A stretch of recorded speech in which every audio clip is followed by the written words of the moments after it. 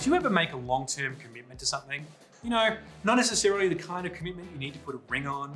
Maybe you got up early every Saturday, even in the dead of winter, to play sport. Or, maybe you tune into a podcast or a TV show every week without fail. These kind of commitments are long-term.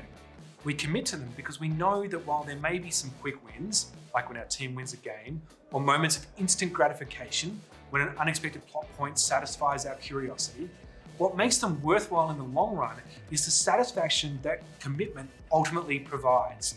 Being part of a team, being involved in a story arc, etc., etc., etc.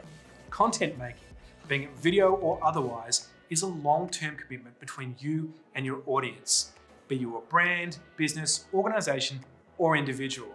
You can aim for short-term success and rack up a win or two, might impress for a day, but the real satisfaction and the real success comes when you continue to deliver value to your audience that keeps them coming back, whether that amounts to 1,000 views, likes, or shares, or 100 million of them.